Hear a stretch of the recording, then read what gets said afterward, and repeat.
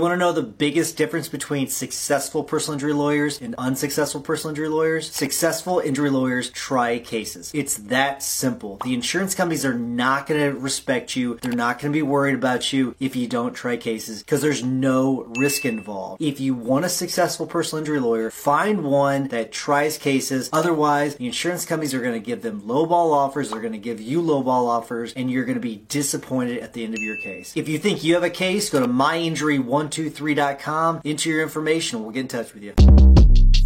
Shortcast Club.